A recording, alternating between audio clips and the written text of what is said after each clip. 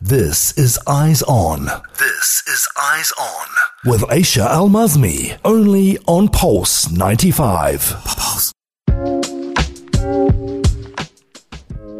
Well, so let's now talk about, or let's take a look at the first update or developments from the Emirate of Sharjah, and it is some exciting news about the Sharjah Social Empowerment Foundation.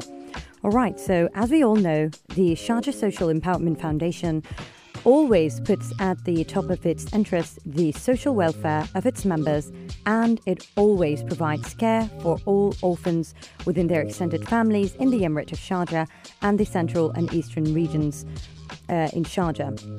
And that is to empower the orphans and their guardians.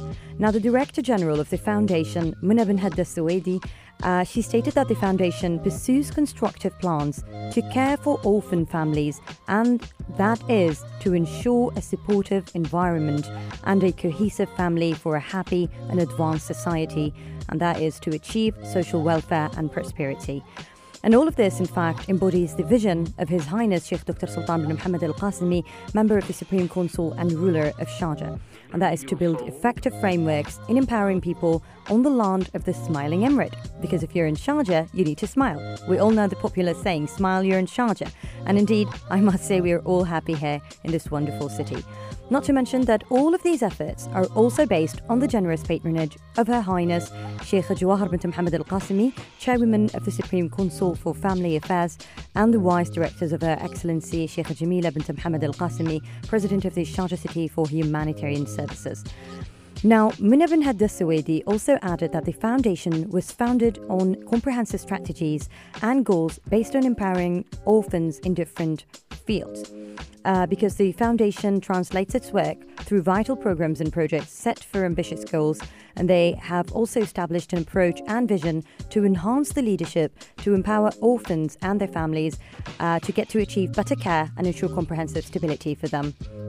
So we can say that the foundation devoted its projects to provide comprehensive care for orphans and ensure a decent and a very decent and calm life for them by enabling them to rely on themselves educationally, economically, professionally, psychologically, socially, and environmentally, because they strive to preserve the dignity of the orphan and provide psychological and material satisfaction through qualitative services and programs based on inspiration, creativity, and knowledge. Now, these programs and projects offered by the foundation aim to achieve goals in accordance with its strategic plans and the development of its members in different aspects of empowerment to implement many specialized programs.